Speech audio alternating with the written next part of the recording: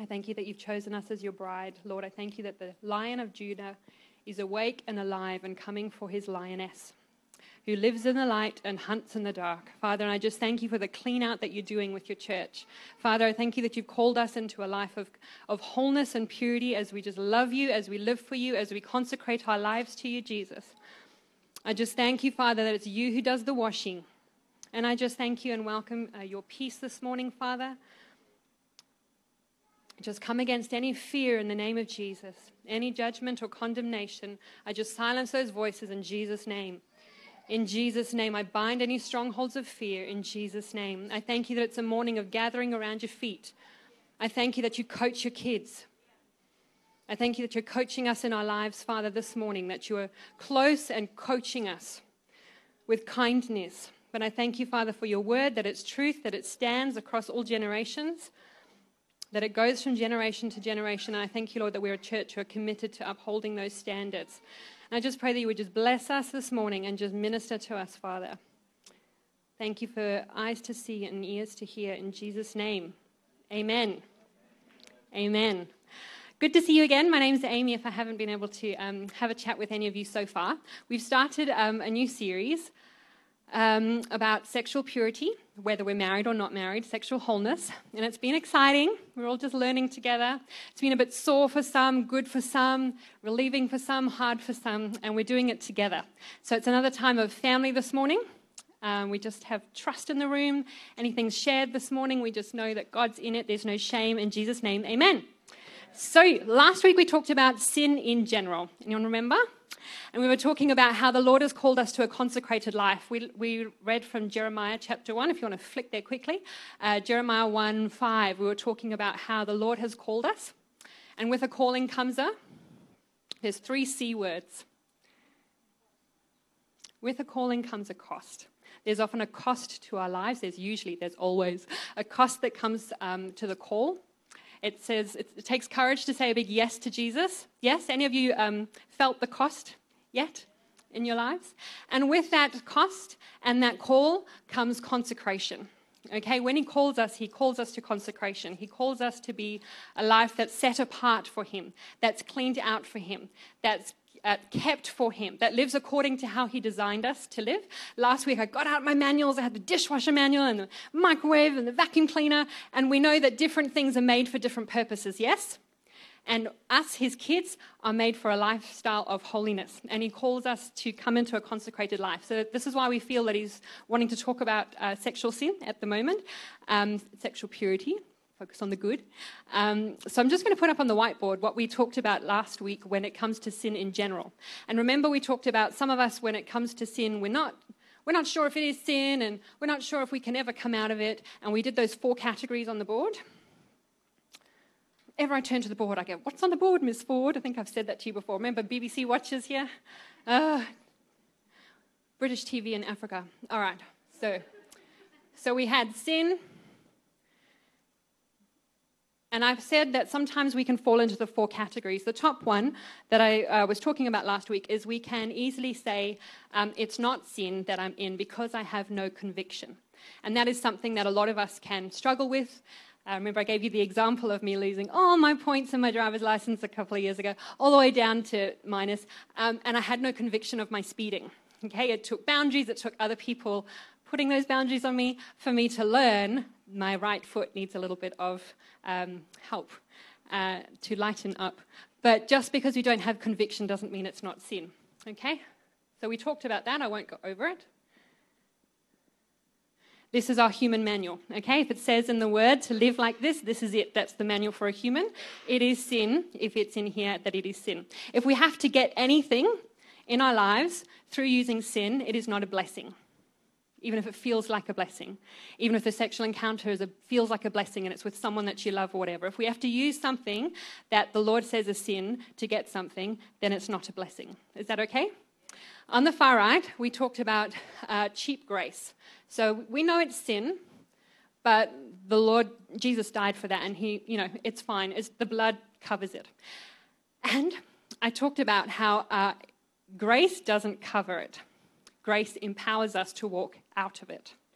Okay? So he died on the cross so that grace can empower us to walk out of things we're stuck in. Grace doesn't cover, it uncovers and empowers. And it's by his grace that we come into holiness. Does that make sense? So we can cheapen grace. Okay, on the far left, we talked about how, yes, it's sin, but I can't get out of it, and Jesus understands. I've tried. A lot of us might have been here before. I've been here before in different areas, and it's a serious thing. I understand the journey, and for some of you, you're just praying all the time, and it's just an area maybe that you kind of break through in any addictive area, and we can just feel like, well, I tried, Jesus understands, and I can't. And it comes down to grace again. It's an empowerment. We talked about that his blood is either enough or it's not. His blood is either enough or it's not. And it is enough. It's what he died for. There is no sin that he has to go, oh yeah, I didn't die for that one, that's too strong. Okay, his blood is enough or it's not. So that can't be where we sit either. And then I said, if there's areas of sin in our life, my hope is that we're all sitting in the bottom category where we're saying, yep, I'm in sin. I need Jesus and the body of Christ. Okay, some of us really strive in these areas that we struggle with. Really striving, and we're doing a lot of effort, and then we can crumble because our efforts aren't getting us anywhere, and we can get into performance orientation, doing it in our own strength. But if we bring these needs to Jesus, bring the confession to Jesus, and invite him into the process. So, when it comes to sin, the message today is not, stop it. Stop it. Stop it. That is truth, and stop it is important. Okay, we need stop it, but stop it isn't enough. Otherwise, some of us would have stopped it already. Anyone hearing me? Stop it isn't enough. We need the grace that empowers us to walk out of it. And we need the body of Christ. The Bible says that if we confess sins one to another, then we will be cleansed. It's a confession to the body.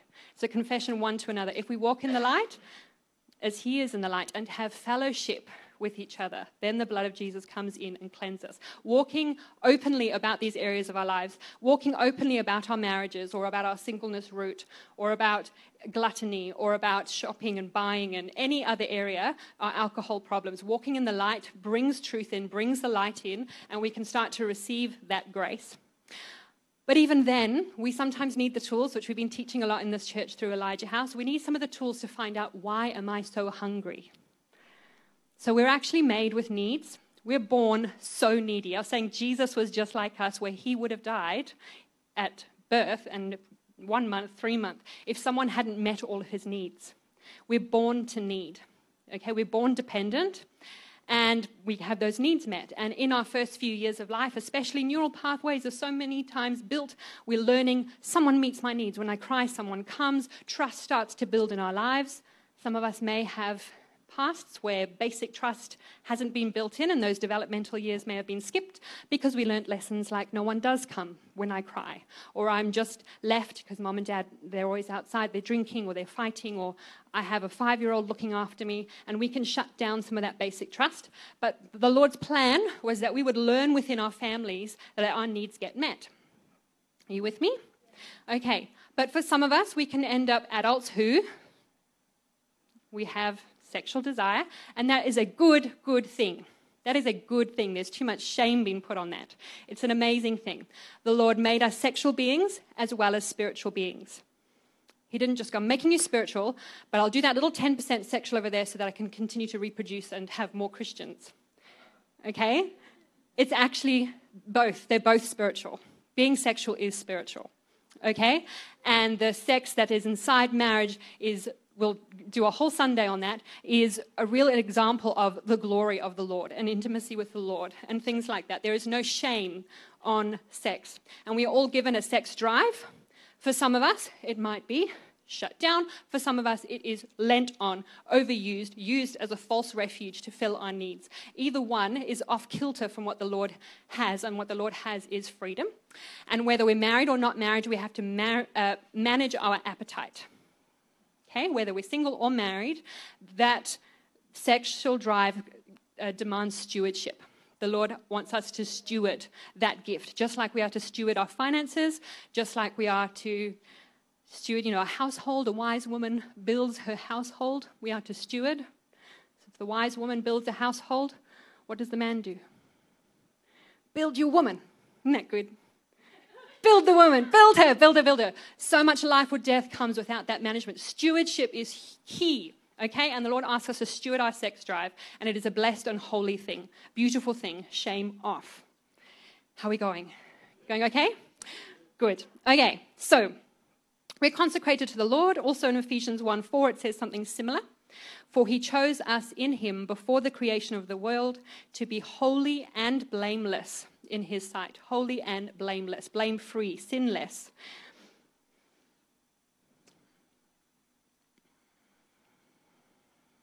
I'm going to talk about defrauding.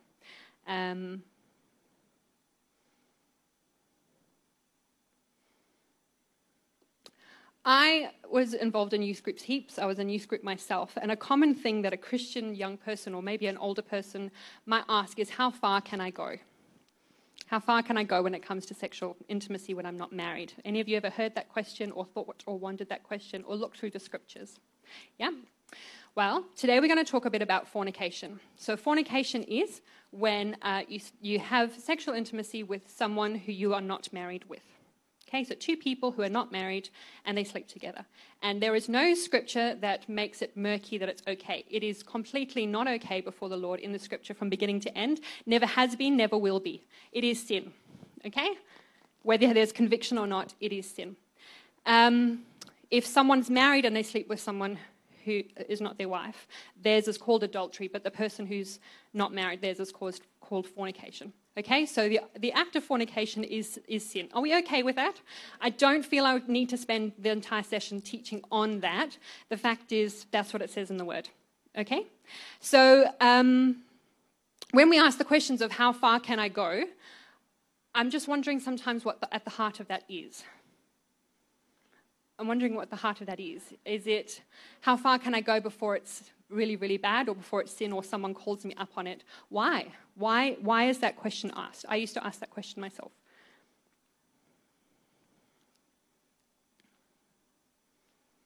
Because I'm wondering if virginity doesn't just have to do with the state our body is in.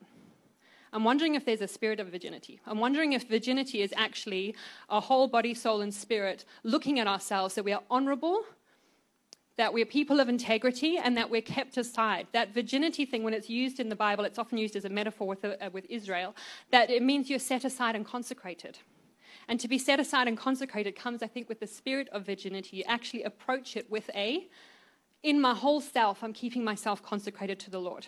Not just keeping myself from fully sleeping with someone till I'm married. Do you see how it's a bit of a difference? When you actually look at yourself and you go, I'm a daughter of a son of the Lord, and my brothers and sisters are in Christ are daughters and sons of the Lord, and I am full of wonder. I'm wonderful. The Lord has made me. I have a plan and a purpose for my life, and I'm keeping myself because I belong to the Lord and I'm set apart for his purposes. That takes it to a whole new level of intimacy. Where's the line? Does this make sense so far? And I think if we look at the scriptures which talk about how we are to see each other as brothers and sisters in Christ, I wonder what it would look like if we started to think that unless I'm on a direct plan with this person to be married to them, they're my brother. And they're my sister, and mother and father. And we know that there's things we don't do with our brothers and sisters, don't we? That it's not in the Lord's design. I'm not making a mockery of that. The scripture actually says in the body of Christ we're brothers and sisters.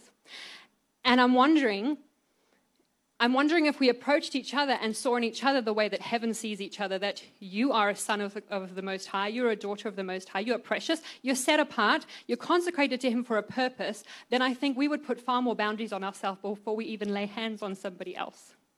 Does that make sense? And sometimes that comes down to lack of confidence in who we are, lack of identity. But I'm just wondering if there's a greater call than where is the line when it comes to intimacy with other people.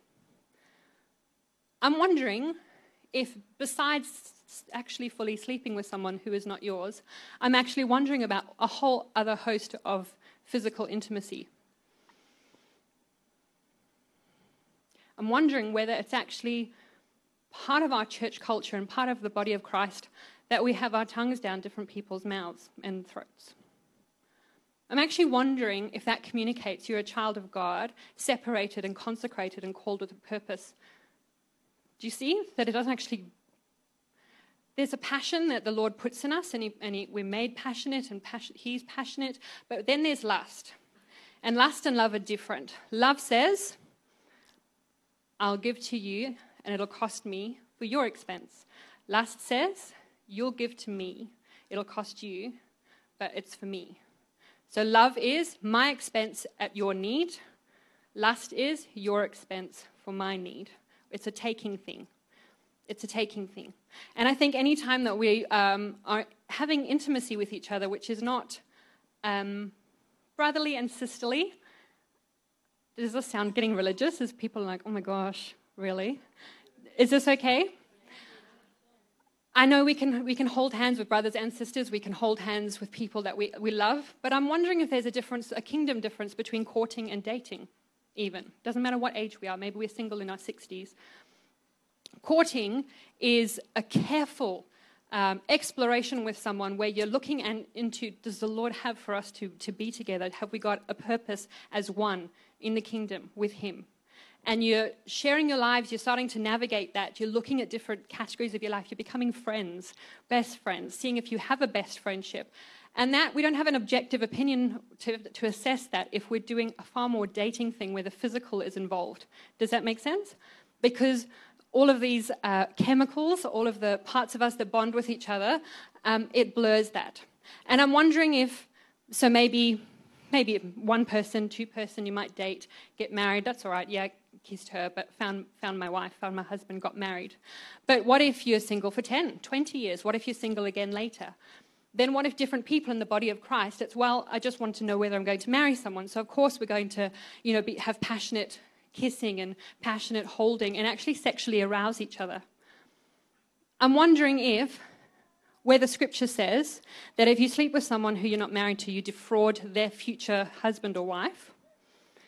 Yeah, so if you're not married to them, you sleep with them, they end up marrying someone else, that's defrauding someone else's glory. That's what the scripture says about it. Or if someone else sleeps with you before you get married and you marry someone else, they've defrauded your future partner of their glory. It's defrauding. The Old Testament actually says things like, if you do sleep with someone, you must marry them and marry them stay married to them the rest of your life. Now we know there's a difference. There's the law, so we're not putting law on people, and we don't want to make people marry into actually unhealthy relationships that could be very damaging. But that's how the Lord views it, though. It's really serious if we take someone else's glory. Is this making sense? So I'm wondering if not only sleeping with someone else who's not your partner and they marry someone else is taking someone else's glory, I'm wondering if sexually arousing someone else who belongs to someone else is also taking someone's glory and defrauding someone. I'm wondering if sexually arousing someone who's not your husband or wife is defrauding someone's glory. How's that sitting? We're just setting culture in this area as a church. I've had to repent of that. My high school years was a lot of dating. I was very flirtatious. And I know the needs that I was meeting, that I chose to meet during that season as well. But I knew how to be flirty. And I've had to repent to the Lord where I didn't sleep with anyone, but I still used that sexual arousement not only to fill my needs, but to fill someone else's. And those people are married to other people. That's defrauding. And I think it falls under the category of sexual sin. Passion's different. The Lord wants us to be on fire. He's made all of those feelings. We're going to talk about it in a moment, how He's wired not only our hearts but our brains for intimacy. I think it's a good thing. I think it belongs just in marriage.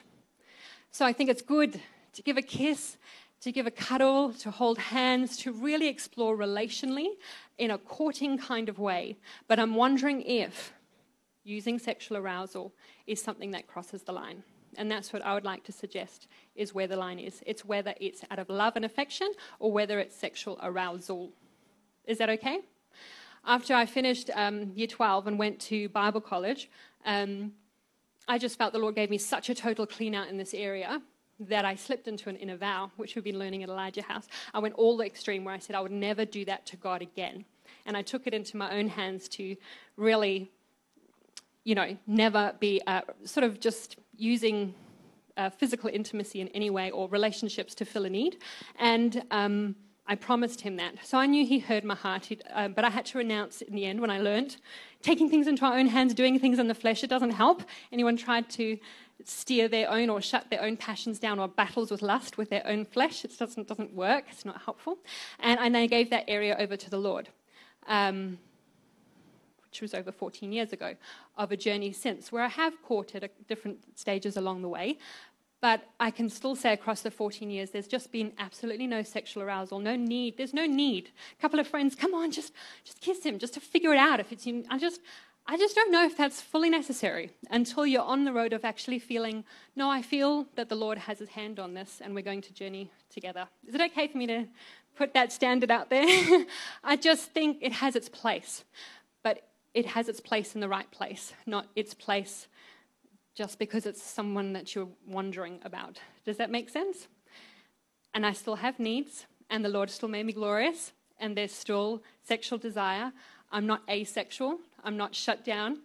But when you let the Lord come in and do a work and you hand that area over to him, he sets a standard in your life and you can no longer mess with that. Is that all right?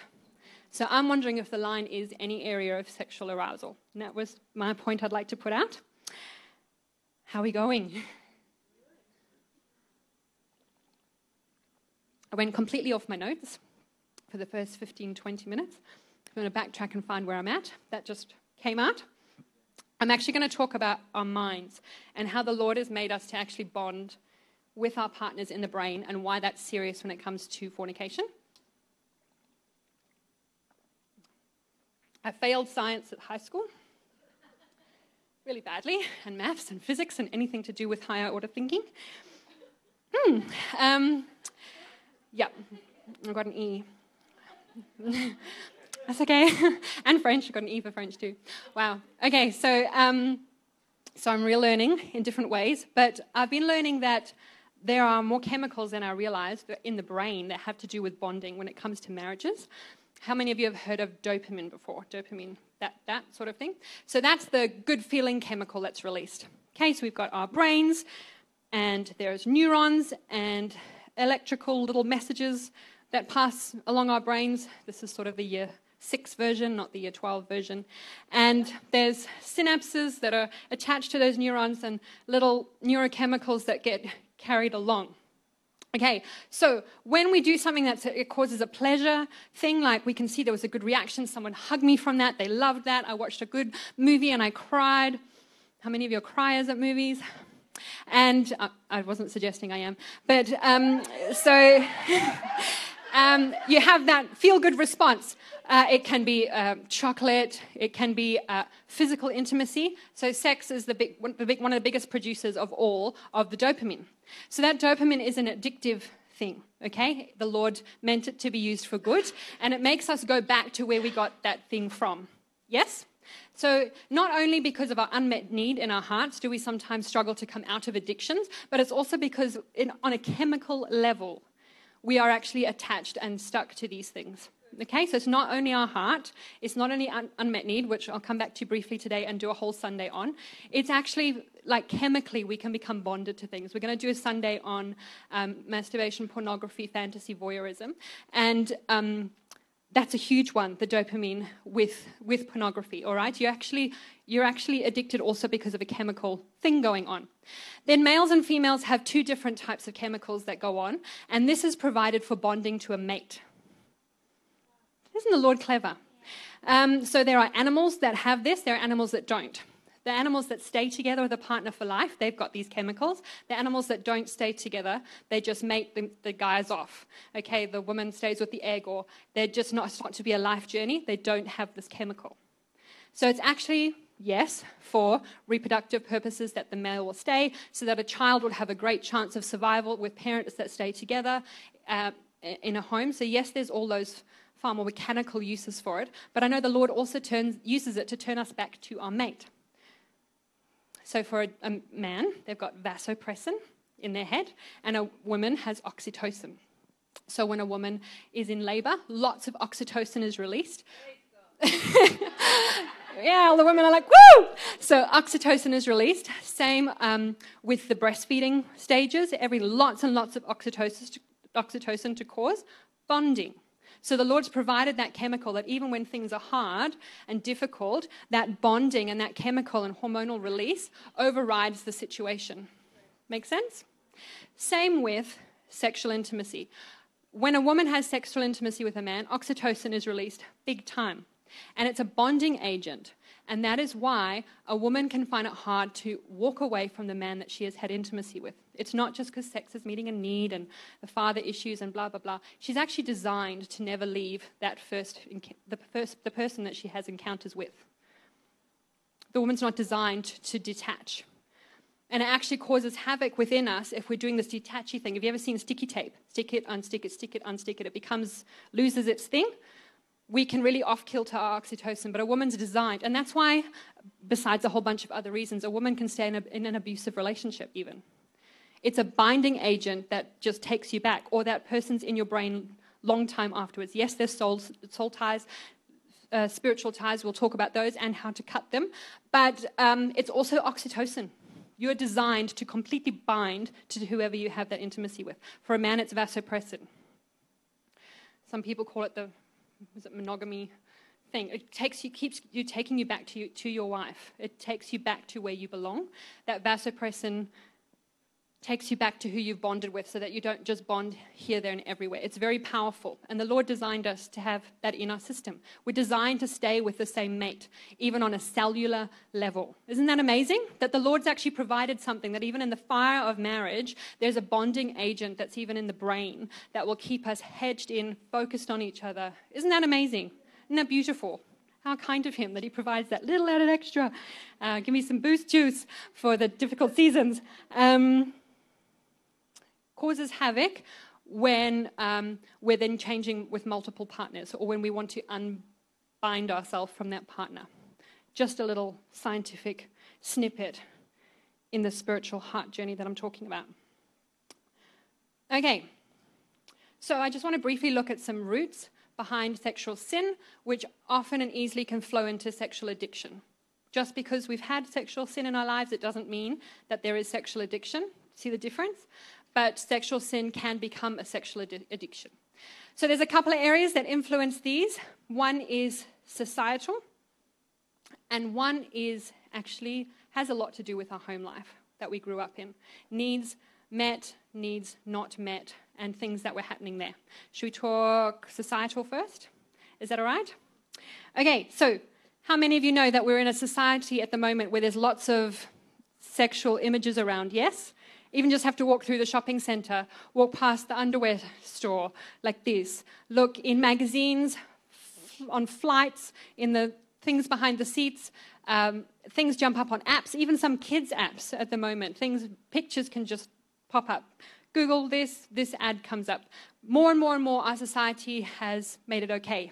Back in the 1950s, okay, society had much more of a moral code that came a lot closer to the Bible.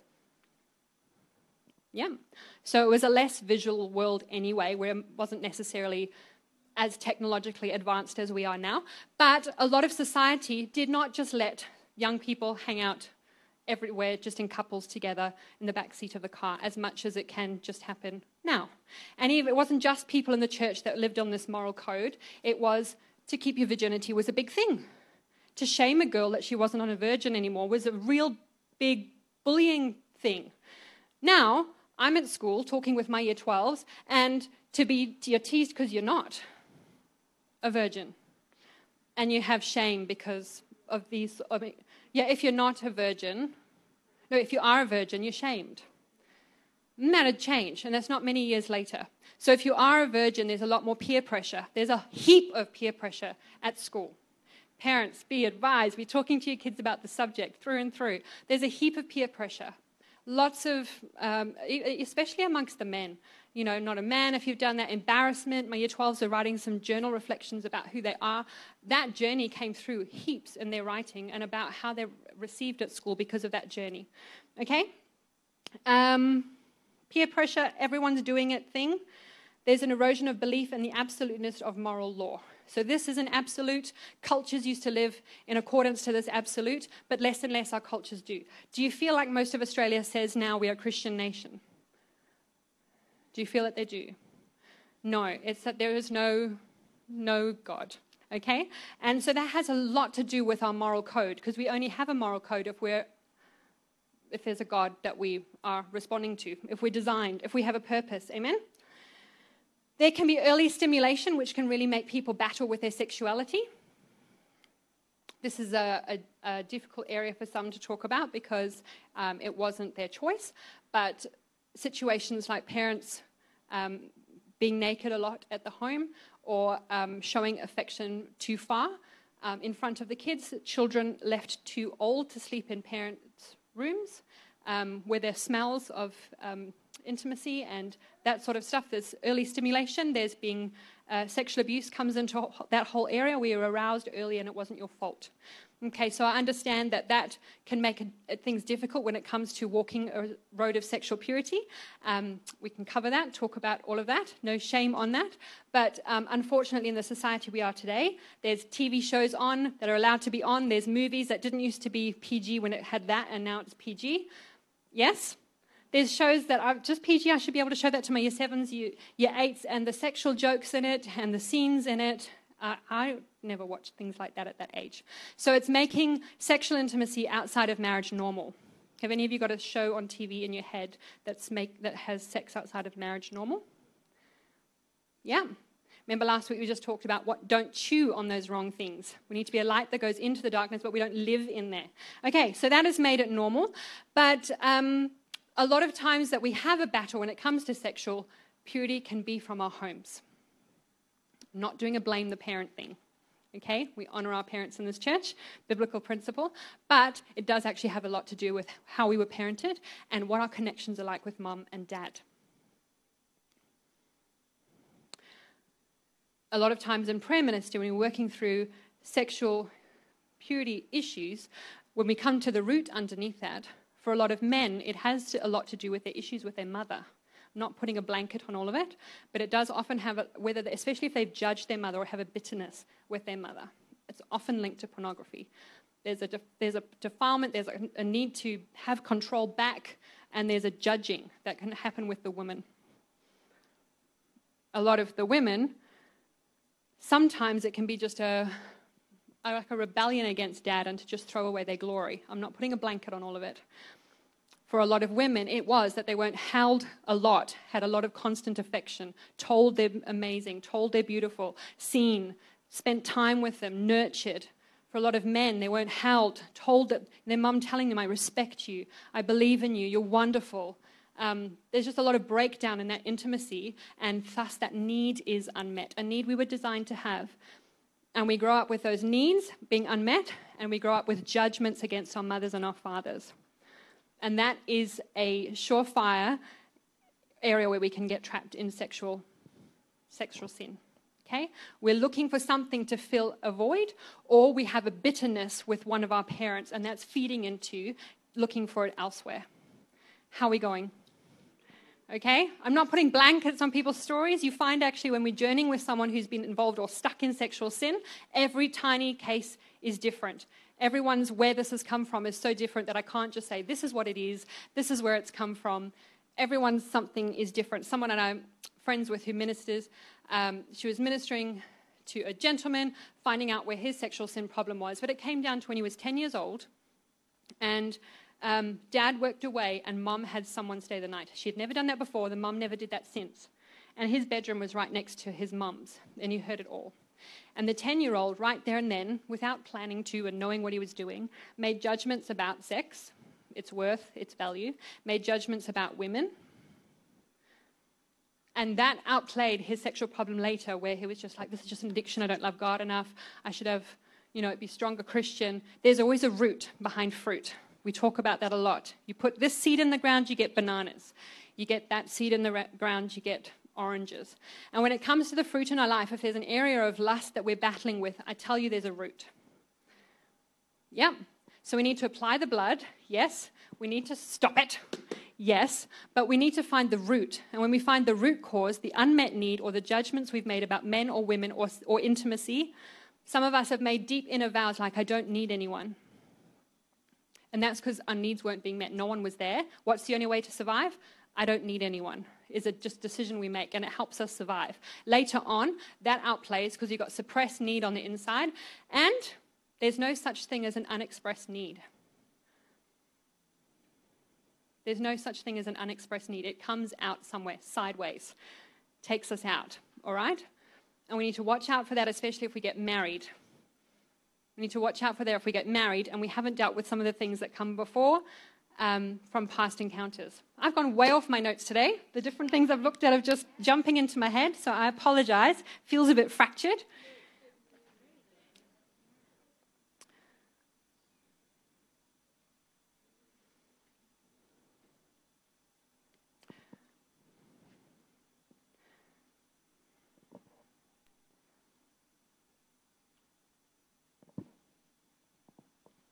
I know we talk about John and Paula Sanford's stuff a lot in this church. He led Elijah House, but we've just found so much fruit in our lives from some of this.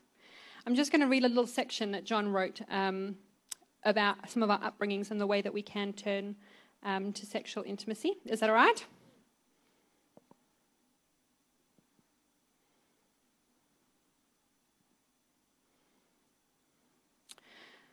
So there's a section on where the father is inattentive or abusive, physically or emotionally. He can cripple her ability to know herself as a worthwhile person.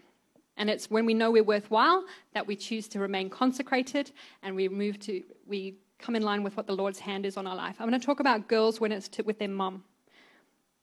Girls know their womanhood by their mother's example as well. If a mother is someone worthy of emulation, her daughter is twice blessed. First, she is confirmed in the righteousness of becoming the feminine person she was created to be. Second, she has a role model to follow, which invites and encourages her womanhood. Her femininity then becomes sacred, something worthy of protecting. I have spoken with many Christian young women who fell to promiscuity or frigidity, so that's the opposite, where we shut down sexually, in reaction to what they saw their mothers becoming, and the attendant feelings of revulsion.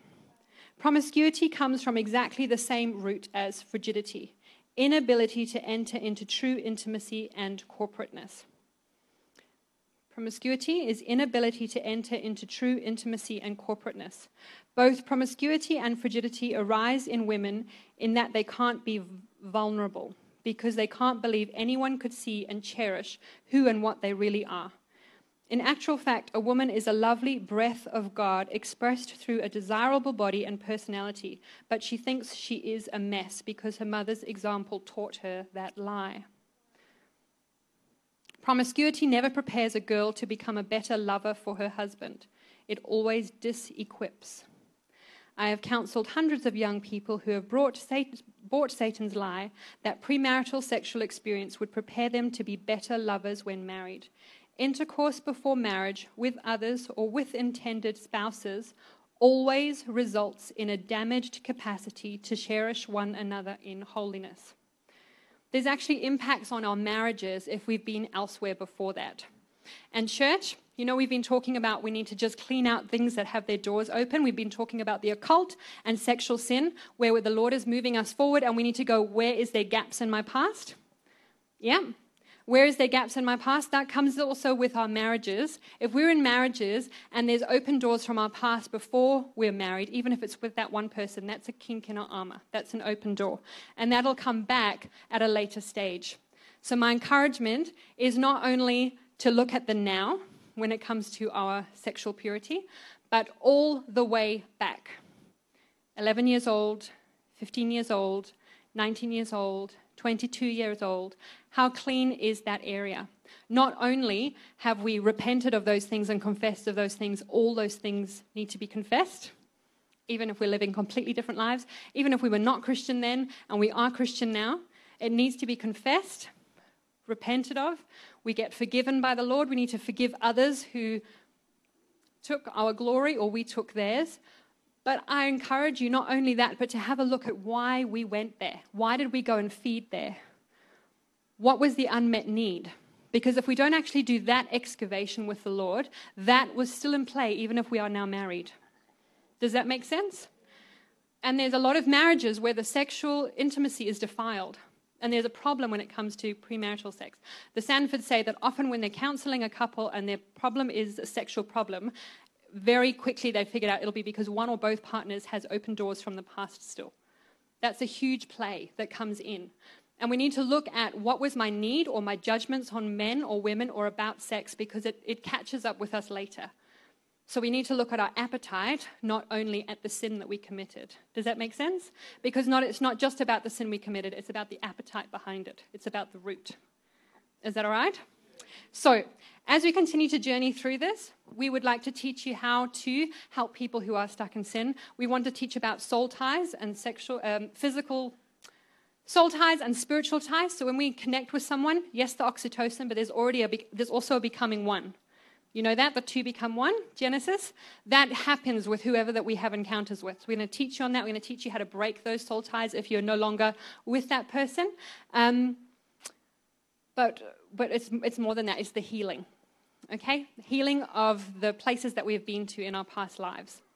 Those doors need to be shut if we're going to move together as a little army, a big army, into the promotion that's coming. Does that make sense? We need a clean out. The Lord's calling us to that clean out. Not only the confession and the repentance, but why did I go there? Use it as a key to have that thing healed and turn over, and it'll probably not keep agitating. The ache otherwise comes back. Okay, I feel like that was a whole jumbled bunch of bleh, but we're going to pray.